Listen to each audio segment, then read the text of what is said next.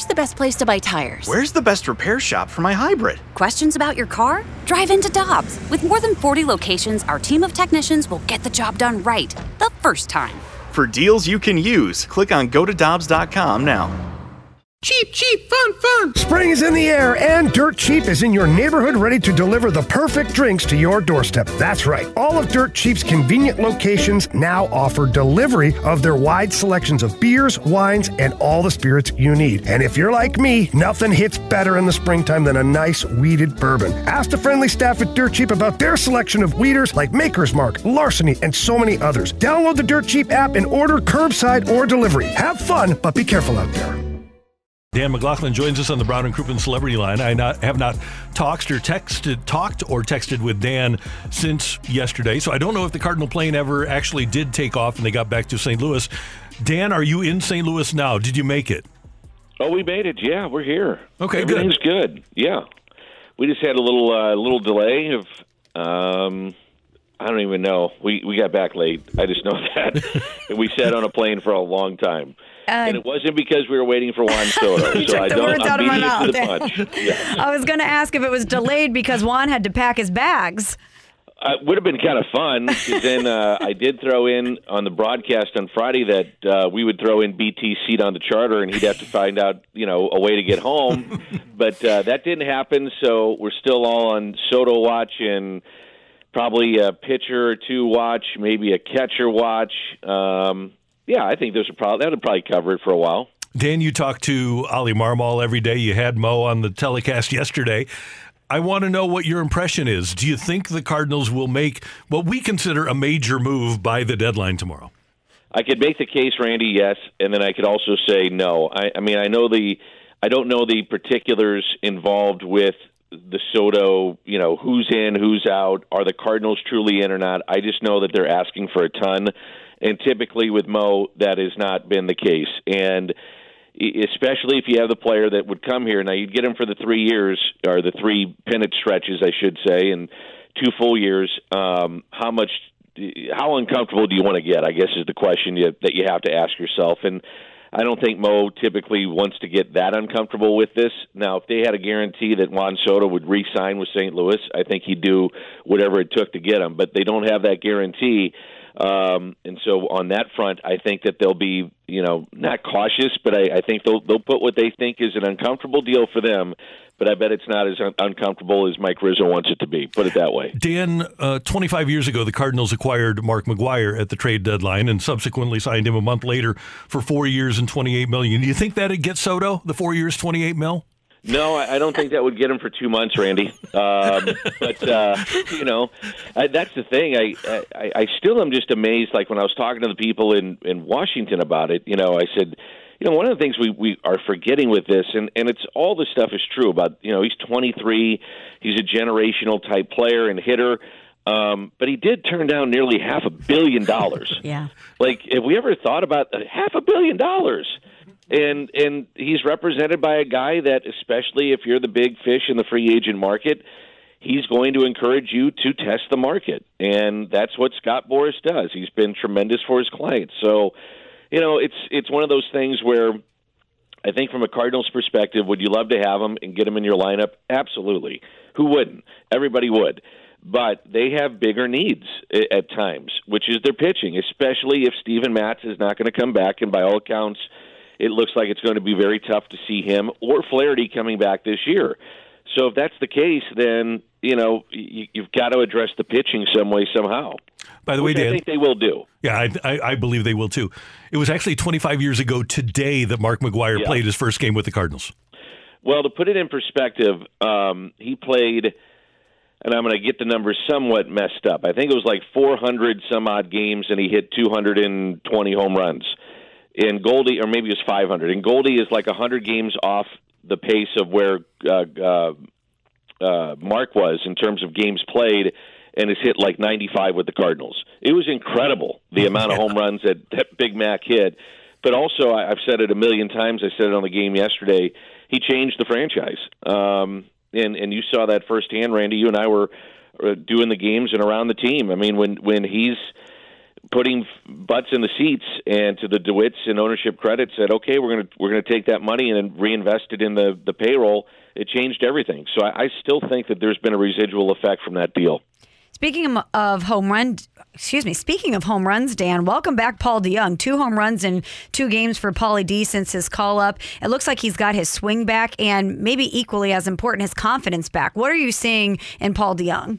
Well, I'll tell you, you're right on both accounts. I think the latter being maybe the most important, which is between the ears, but so important for him to get out of the gates here on a reset and hit the ball well, which he did in the 2 games that he played in. But the thing that I saw, there was a pitch that was up. It was a fastball, and he hit it 421 feet.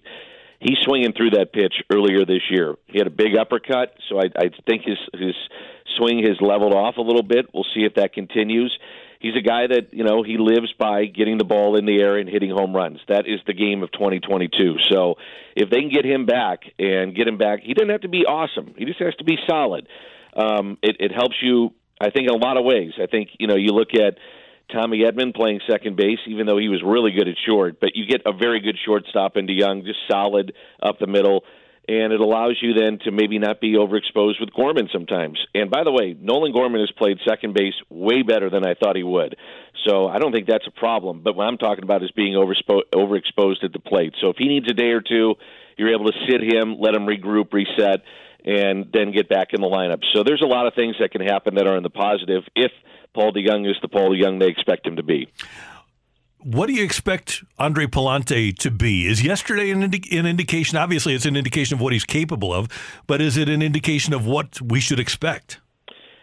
Well, I would say that if you're a very good team, Andre Pallante is in your bullpen. I think that's the best area for him. Now, it's the best I've seen him pitch because he was living on the corners, and he was dotting everything, and he had great movement.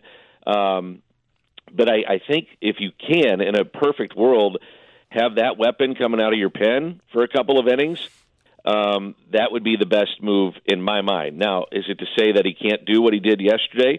No, I'm not saying that. I'm saying he's best, at least in my estimation, he's best coming out of the bullpen. Dan, you're with the team as the trade deadline looms. What's the vibe around the team? Are players nervous? Are they checking their phones? Is potential acquisition something that's being talked about, or do these guys just go out and play baseball? I think some guys do. I think that some guys are, if you're Paul Goldschmidt, you're not getting dealt, right? You're Nolan Arenado, you're not getting dealt. I would imagine, though, for some of the younger guys, there's some anxious moments, and they're human beings, and they have phones, and they check the internet, and they check Twitter, and there are various sites that they go to look at what's happening. So to answer your question, Michelle, sure, they talk about it, no doubt. And, players, it was interesting, last night is where I sit in the plane is kind of all the way in the back, and because that's where I need to be. I just need to be in the back of the line. Well, cool kids are in the back, Dan. Well, I do that. I get the hell out of the way. I bother these guys enough. So the players are up front, and then kind of the coaching staff in the middle, and then there's some trainers and various people in front of us, and even some of the young players. But it was interesting. They're going up to Ollie and asking, and they're talking, and Mo's on the trip, and Flo, and Michael Gersh, and Moises. So you had the front office brass there, and they're all on their phones. And I say to them all, I was like, what is this like? Like, what? I remember on the bus yesterday, I was talking to Moises, and I'm like, okay, so what have you guys been doing? You just hanging out in a room all day, or what's going on? He's like, pretty much. He's like, you get one guy in one corner, one guy in another corner.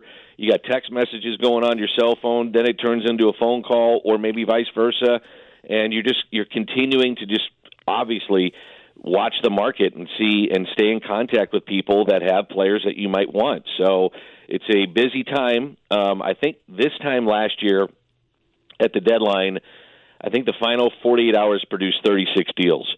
And the Cardinals made 2 deals in the last 30 minutes. So buckle up. It'll be fun before that first pitch tomorrow night. A couple of other things. Dan McLaughlin, the voice of the Cardinals on Bally Sports. How much, I'm not saying this team isn't energized. I'm asking how much of a benefit would it be just for the front office to show the players, hey, we've got your back? Because when I was with teams on a regular basis, Dan, that was always a topic of conversation at the deadline, that if you make a deal, you're showing us that you have our back, and it really did energize clubhouses. Yeah, I'm a big believer in that too, Randy, and I think it does happen. And I think it would happen with this team. This team has been through a lot. When you think about losing Matz and thank you, Flaherty. That's two major holes in your rotation that you've had to fill.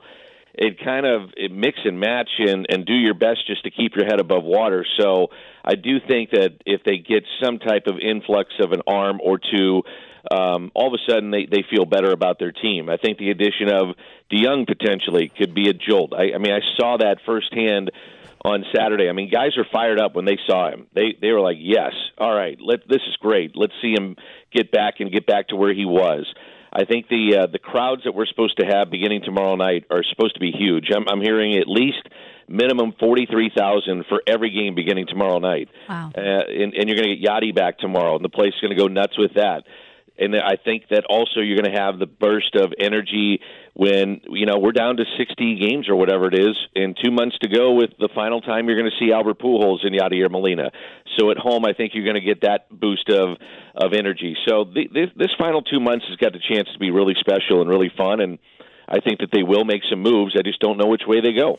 Hey, Dan, one final thing, and you mentioned it a couple times over the course of the weekend, you and BT, about walking around D.C. and seeing the sights. And actually, we were watching yesterday, and my wife said, we need to go to a game in D.C. next year because she loves D.C. So sell me on one thing that you saw over the weekend, one of the sights or sounds of Washington, D.C. that would convince Randy Carricker to go. I go every year to the World War II Memorial, every year. And unfortunately, by the day, we're losing our great veterans that served in World War II. And so every time I go there, I will see someone of an advanced age there, and they are emotionally just overcome with, I'm sure, thoughts and feelings and their emotions. And it just gets me every time I see it. I go there and it's a beautiful memorial. It's awesome. And I guess it was put up not too long ago, probably within the last 10 years. And every time I'm there, I see it, and it gets me every time. I'll say this, too. The Cardinal, I was talking to some of the Nationals broadcasters, and so they've got the Mets in town tonight, and the Phillies always used to travel very well to Washington, but they say the loudest crowd that comes through is the Cardinal fans. They say the Cardinal fans are the loudest that they have every year they come through there. Now, we're only there once a year, so that's part of it. So the novelty is worn off, I guess, for Mets and Phillies fans. But you're going to run into probably a bunch of your pals when you're walking around because the city is scattered with the red of the Cardinal fans. So I love American history. So being able to answer your question, Randy, the World War II Memorial is it's breathtaking, and it's an emotional sight to see these great veterans get emotional over what I'm sure many memories, good and bad, back to them. Dan, great to hear your voice after that long road trip. Great to have you back here in town, and let's go get them against the Cubs tomorrow. You guys got it. I'll talk to you next week. Who are we going to have? What do you think? We talk next Monday. Who's here? I'm going with a deal with the Athletics. I'm going with Frankie Montas. All right. You want to throw in a catcher there too, or not? Yeah, I'll take Murphy. Yeah. Okay. All right. Although I've heard that they're not going to deal him. So. Well, that's because they want Jordan Walker. Yeah, well, that ain't going to happen. Have a great day, brother. Okay, guys. Take care. You're the best. That is Dan McLaughlin on 101 ESPN. Yeah, Jordan Walker's not going anywhere. No. Another 2 home runs yesterday? No way. No. Hi, this is Chris Howard, host of Plugged In with Chris Howard. The College Football Playoff Committee made their decision on Sunday, and as much as I loathe the idea of Ohio State losing their way into the College Football Playoff, I 100% agree with OSU making it in over Bama. Nick Saban citing some hypothetical point spreads to prove his point that the Tide deserve a spot in the College Football Playoffs holds little substance when you consider Bama's best win is over Texas. No, the committee got it right. TCU had a great season with far more ranked wins than Bama and didn't deserve to lose their spot after playing a surging Kansas State in a championship game. And Ohio State, while not playing some of their best ball later in the season, was still 12-0 until they came face-to-face with my Wolverines. While the college football playoff system isn't nowhere near as good as it could be, it's better than what we had. And in a few years, it will be better for all of college football. Hi, this is Chris Howard, host of Plugged In with Chris Howard. Get the latest odds and trends for every professional and amateur league out there. From football to basketball to soccer and esports, we've got it all at BetOnline.net. And if you love sports podcasts, you can find those at BetOnline as well. And don't forget BetOnline for the NHL, MMA, boxing, and golf. Head to the website today or use your mobile device to learn more. BetOnline, where the game starts. Grab a 30-day free trial of Live by Live Plus, and you'll get unlimited skips, commercial-free music, and all of the podcasts and live streaming events you can handle. Visit livexlive.com/podcast1 to learn more and start your free trial.